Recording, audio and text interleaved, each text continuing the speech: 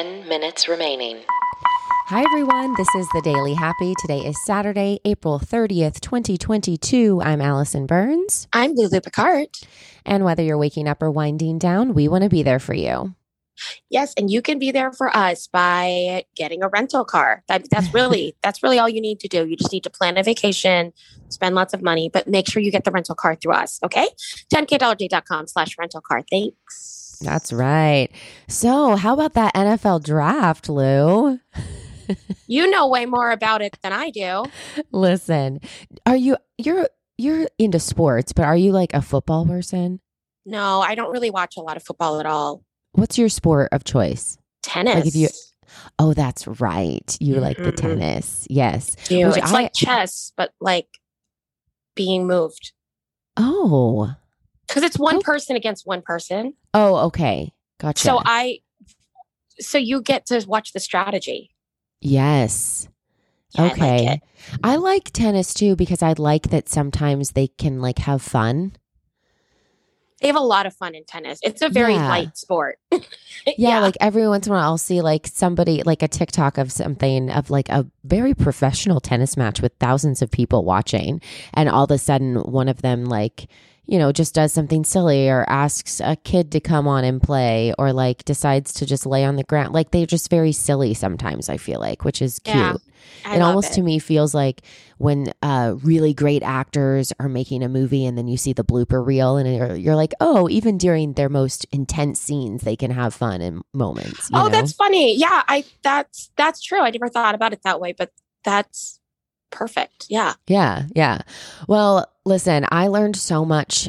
If you guys haven't been listening the past few days, I'm in Vegas right now, last day here, and I've learned so much about the NFL draft and about the NFL in general. And Allison, it was really, I don't think anyone knows what you've been doing there. Oh yeah, that's true. I never said anything. So the NFL draft, you guys, is in Vegas right now, and it's huge. They literally shut down part of the strip. It's like there's thousands of people who came in just for this. I didn't even know that was like a thing. And so I've been working some of the VIP parties and with a couple of key players. And it's crazy because thank goodness the DP who's on this gig with us, who's running the camera all the time, who actually works with us as well in Tampa, who flew out with us, he's like hardcore. And a lot of times I would be with him, you know, just talking to different, celebrities and football players and whatnot. And I would always ask him, there was one time this one guy walked on stage, started talking, and the whole crowd started booing. And I was like, oh, why do they not like him? He's like, oh, let me tell you. And he's like, he went into this whole thing and I found out and it was crazy. But I had no idea the NFL draft was even just for college players. I thought everybody was allowed to be in the draft and everyone was allowed. I literally thought every year all the football players got picked. I was like, they go back in the pool and everyone picks their new teams. Like kickball teams every year. Yes. Yeah. No, that does make sense. I see where you're going with that. Yeah. And he was like, no. Yeah, it was really funny. But yeah, it was just, it's a really cool event. And I actually was into it because I loved seeing the reaction shots of these boys that were getting that call. And, you know, we're number 1 or number 2 or number 3 or number 10 or whatever, and how excited their families were. Did you get to watch the actual draft? Yes. So the event that I was at yesterday was this massive kind of like VIP party hosted by Visa and Marriott. And it was huge. And every time a new team, came on board to pick, all the lights in the room would change to their team colors. Like that's how it was intense. I have been to draft parties before and they are fun. They were super fun. Yeah. So, hey, I might be It's like the Sorting Hat at Hogwarts. Oh my God. That's exactly what it's like. Yeah. It's fun. Oh, I love these metaphors that we're using today to make sense of sports. I love it. All right. So we're going to put a pause in that because I need to talk about something very important. Things, again, that I didn't know and I'm learning. I've learned a lot in the past 48 hours. Okay. This is a list of foods that you do not need to keep in the refrigerator that I actually thought you needed to keep in the refrigerator. I thought you were going to quiz me on football teams. I didn't know what was going to happen. You were like, I've learned a lot in the last 48 hours. And I was going to be like, Tennessee Titans. Like, I didn't know what I was going to say. Oh my God, that's amazing. Okay. No. So we're on food. We're on food. Yeah. Oh yeah. Let's switch over. Refrigerated. Yeah. Let's switch over to something that I actually, know a little bit about, a little bit more. I'm going to put peanut butter on that list. Wait, do you refrigerate? I knew peanut butter didn't need to be refrigerated. Well, my father doesn't. So I just wanted to say that out loud. How does he get it out of the jar? Doesn't it get... Exactly. No, exactly, Allison. That's the argument. Interesting. I know. I don't understand. Well, okay. So here's the top one that I literally keep in the refrigerator. Have always, I thought you were supposed to. Cucumbers. Oh, yeah. I didn't think you were going to go into like produce. Yeah. It says you should not keep them in the fridge because they quickly become waterlogged and they lose a lot of their flavor. Just store them on your counter or in your pantry. But just don't forget that you left it there. No idea. I always had keep no them idea. No idea.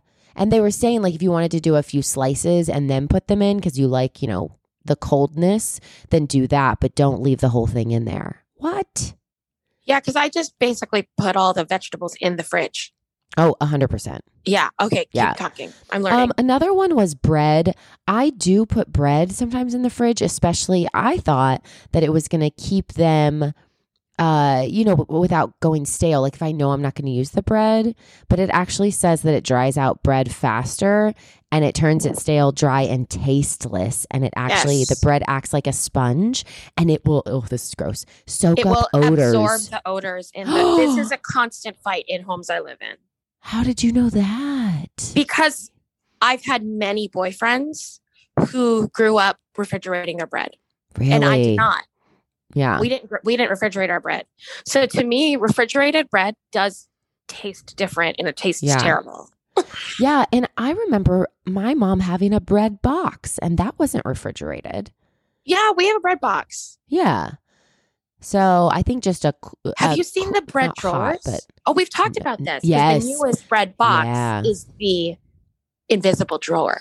Yeah, those are awesome. Yeah, I want that. Yeah.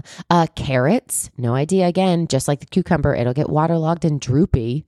You should store them away from direct sunlight, but in a place just out. I know exactly what they're talking about too, because if you leave a carrot on your counter, it doesn't have that limp thing. Yeah. But if you put it in the fridge, it does. I know. But I always keep it in the fridge. I know. Same. Now, this one I wasn't very excited about because I do this sometimes when I want like a different taste with this food. So what they said was chocolate should not be in the fridge. But see, I like sometimes putting cold chocolate. I like eating it sometimes. But it says you're not supposed to do it. It says remaining. You can only store you can do whatever you want, but you're only supposed to store chocolate in the fridge if you live in a very warm part of the world and your chocolate is at risk of melting completely. Yeah. So I have, I worked at Godiva. Do you know this?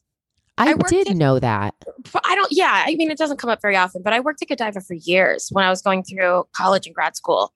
So I actually know about that because if you fridge your chocolate, it starts to get those white dots on it. Oh, have you noticed that it'll start to have that foggy, the really old, look? And that is when the milk fat or something like that comes to the surface, and they call it blooming when it gets too cold.